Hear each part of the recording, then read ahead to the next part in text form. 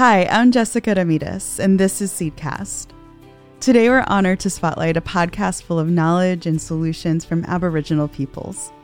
It's called Lore of the Land, Nature Reparations Through an Indigenous Lens.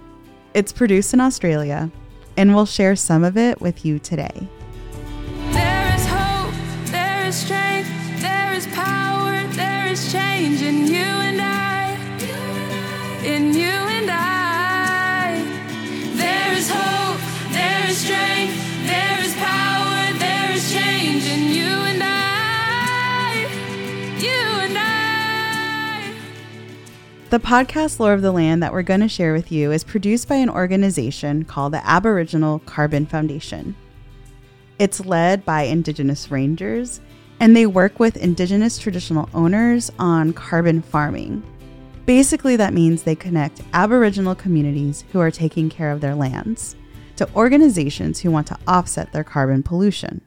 Their goals are to build wealth for Aboriginal peoples, to address climate change, and to support Indigenous cultures. Lore of the Land is hosted by Sean Apo, who describes himself as a proud Murray man, descended from the Gubbi Gubbi and Birragubba nations, with a bit of Danish and Sri Lankan thrown in. My name is Sean Apo from the Aboriginal Carbon Foundation. I'd like to start by paying my respects to the Yuin people. I'm working and staying on their lands at the moment, and I'd like to thank them for letting me travel and work on their country for the last week and a half. And his guest on the episode we're sharing today is Joe Morrison. He's the Chief Executive Officer of the Indigenous Land and Sea Corporation, also known as ILSC. It's an organization that works to redress the dispossession of Aboriginal and Torres Strait Islander peoples. They help Indigenous Australians to acquire and manage land and water rights. And Sean starts by asking Joe a very Aboriginal question. What's your mob? It's a way of asking who's your family, your tribal group, or your wider Aboriginal community. Joe, do you want to start by just telling us who you are, where you're from, and who's your mob? Yeah, sure. Thanks, Sean. Well, I'm Joe Morrison. I come from and I grew up on Dargaman country in the Northern Territory.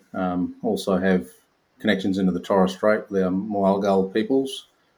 But I grew up in a little town called Katherine and, spent most of my life there. Still rooted in that place and rooted to that country, that soil and the importance of the country and the speargrass and also the river and the springs that are abound in that country. So that's where I come from.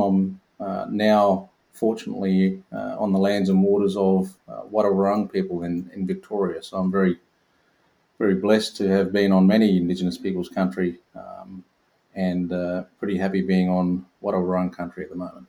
Excellent. We're sharing part of Joe and Sean's conversation today, but if you want to geek out on the policy work that they do, I highly recommend listening to the entire episode. And you can find more interviews with Aboriginal voices on Lore of the Land wherever you get your podcasts. Special thanks to Joe Morrison, Sean Apo, and the Lore of the Land and Indigenous Land and Sea Corporation teams for sharing this episode. Now, here we are with an excerpt from Lore of the Land talking about native title, meaning Aboriginal rights to land and waters.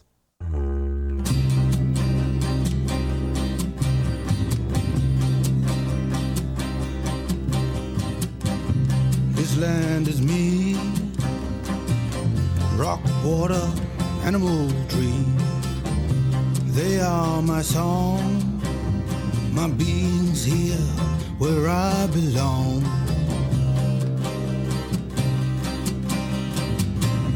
This land owns me from generations past to... Well, look, there's probably a lot of people who will listen to this who don't know a lot about native title. So given that you're actually going through it now, do you want to just give a brief summation of what that process has been like for your own mob? Yeah, sure. I'll give it a bit of a global context because the job that I'm in is really important in that native title context too because, I came to this role after, working 30 years in that sort of context around land rights, native title, running the Northern Land Council. It's the largest land council in the country, and it's got a big native title practice. But also, the ILSC was born out of the native title debate and argument. It was born because of the amendments that were put into the Native Title Act, particularly around the inability for some groups to prove their continuous connection. And so that's a very sad situation, but regardless, the ILSC has been established to assist particularly those groups that weren't able to meet those requirements. And so, we've got all these hurdles that we've got to run through, which is, in my mind, it's the story of native title, because it's full of hurdles, it's full of challenges. Firstly, you've got to prove connection to a place, and you've got to have continuous connection to that place. And so for us and Catherine, being dispossessed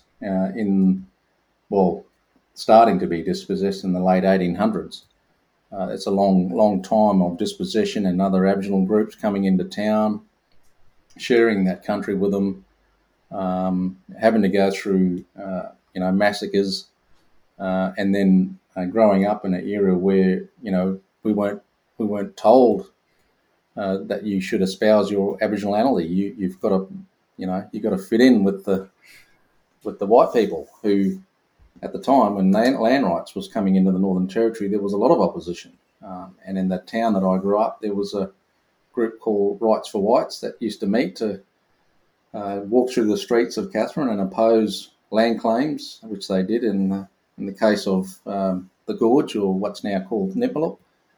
And that sort of, really set the scene for, us lodging our native title claim.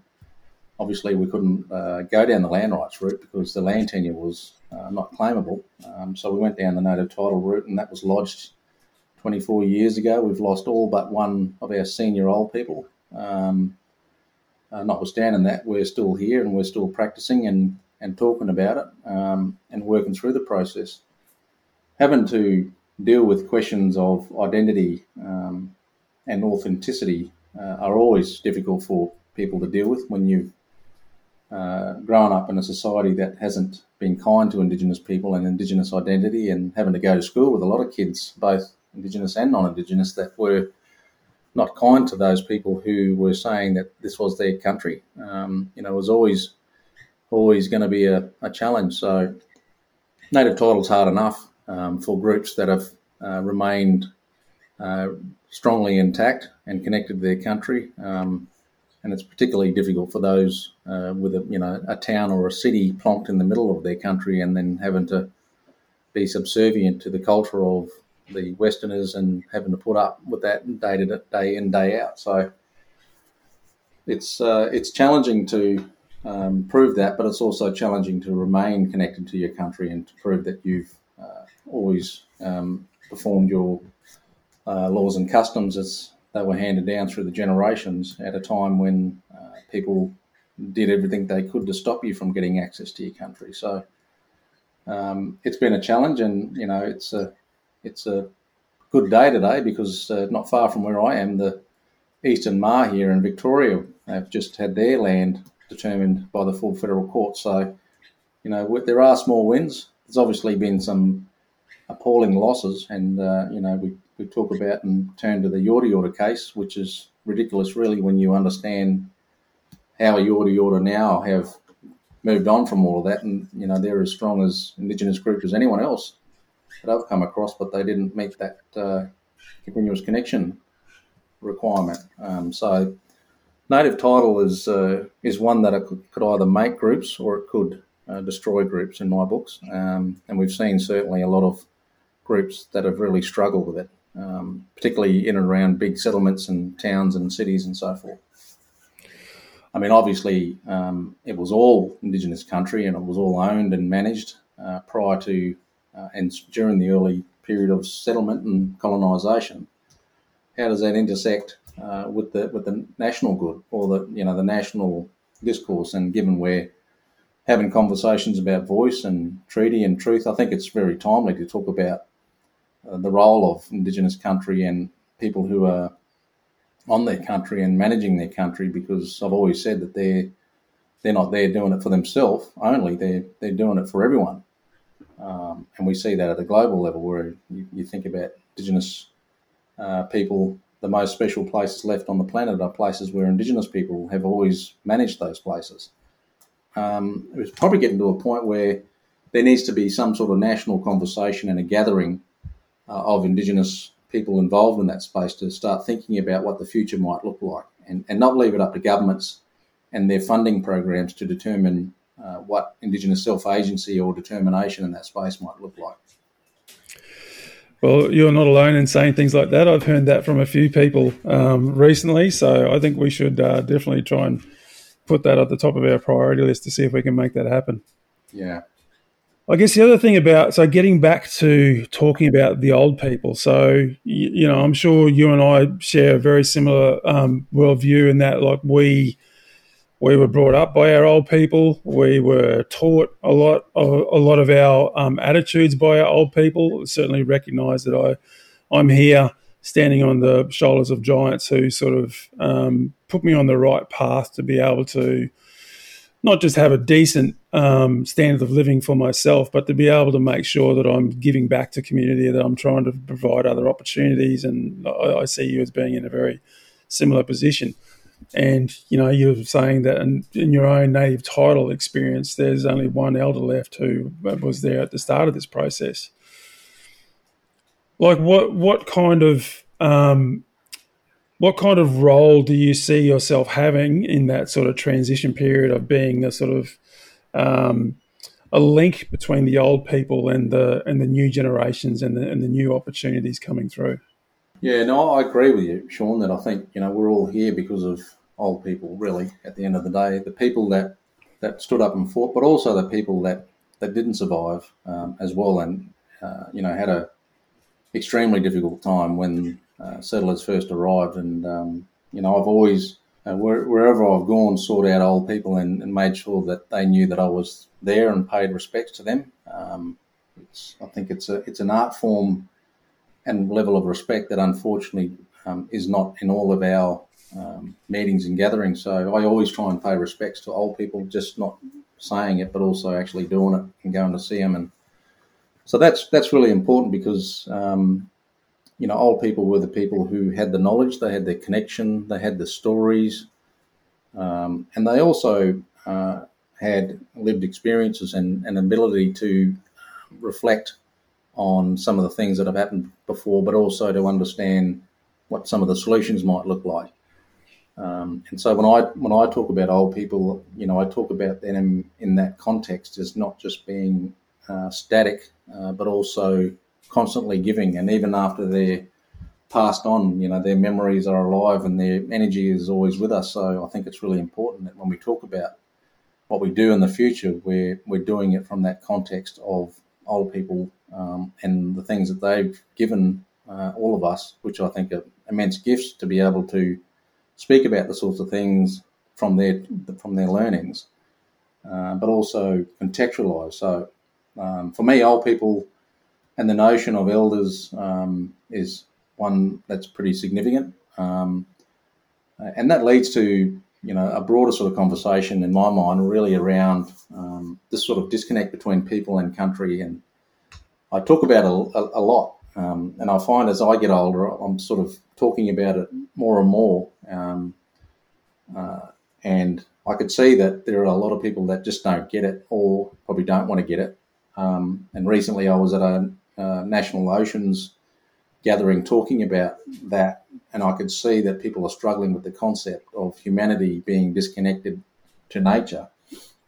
And so they talk about nature as being something that could be exploited all the time. And it's like, when is humanity going to learn its lesson that you just can't continually exploit things, that you've got to live within that. You've got to celebrate it, and you've got to understand and respect things, and you've got to have some, customs and ability to be able to perform your connection to that. And so people, I think, don't really understand that. I think there's a lot of work that I need to do in that space, spending a lot of time in the last 30 years talking to people about ranger programs and carbon and the importance of that. But I think for me, it's now a bit of a new sort of journey of trying to reconnect people into the nature discourse, so we don't talk about those two things as separate. Same in the nature reparations market that's been established here in Australia. Saying to the Minister, you can't talk about that as being something that's just got to be fixed, and it could be fixed by anyone, because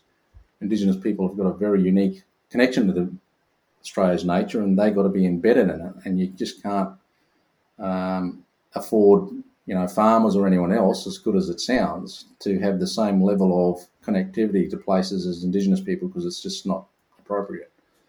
So I think for me, there's a lot of work to be done in that space, Sean. Well, that brings us nicely onto the next question, which is about, so if we take it up to the very top level, what kind of policy recommendations would you make to the various levels of government to be able to enable some of the solutions that we've spoken about today, trying to get more people, more mob back on the country working in this space?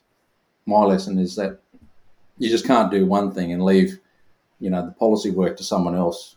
We need Aboriginal people in Parliament House informing ministers about legislation and the policies that they're putting through. We need to be debating with the public about the importance of this, that you can't not have fire. You've got to have more fire, and as much as possible, for example. And you need to think about that in the context of determination and prosperity for people who are living at a local level. So there's a range of things that I've sort of learnt over the years that are really important to bring together, and I think having some Indigenous organisations with the ability and agency to be able to do that and not be contextualised by what the governments think you should be doing. That could be just, giving some ranger group a bit of, support for fire management, when in fact there's all this other stuff that needs to be done as well. So that's a bit, it's probably a bit of a PhD thesis in some ways, but that's kind of my thinking off the top of my head in a snapshot. Is that your pitch for a portfolio within The Voice? Oh, not at all. I mean, I'm quite happy to sort of sit quiet these days. There's lots of lessons, and there's lots of young emerging leaders that could come and contribute as well. But I do think that we should learn from the past. Aboriginal people talk about it all the time, and there's obviously space for that in The Voice and treaty negotiations as well. Well, Joe, it's been an amazing conversation, and thanks for spending some time with us. Is there anything that you would like to add before we wrap up? No, just finally, I think people like yourself and Rowan and myself that have been around sort of doing this work, and I know we're all trying to find a little space for ourselves. Probably less so me. I'm feeling like I'm pretty old. I just want to get out of it, to be honest, but know that I can't. So I think it's really important that organisations like NALSMA and the Foundation, ABC Foundation, and those sorts of organisations continue, because longevity is a really important thing for Aboriginal people. When you keep changing things like governments do, it's becoming pretty disruptive. So seeing faces that are familiar, having the trust, and also having people that are working at various levels like you guys are starting to do now, I think it's really important. We all make mistakes along the way, but I think if you're able to sort of understand and manage those things and move on from them, I think it's really important. But at the end of the day, I think my key message is, remain rooted in country and people. That's probably the most important thing for all of us. Don't let ourselves get disconnected from what goes on, every day on country. It's really important that we have that, but we're also doing the important negotiations, policy advice, and all that sort of stuff as well. That sounds like a great place to end. So, Mr. Joe Morrison, thank you so much for your time today. Thanks, Sean, and good luck. Thanks, mate.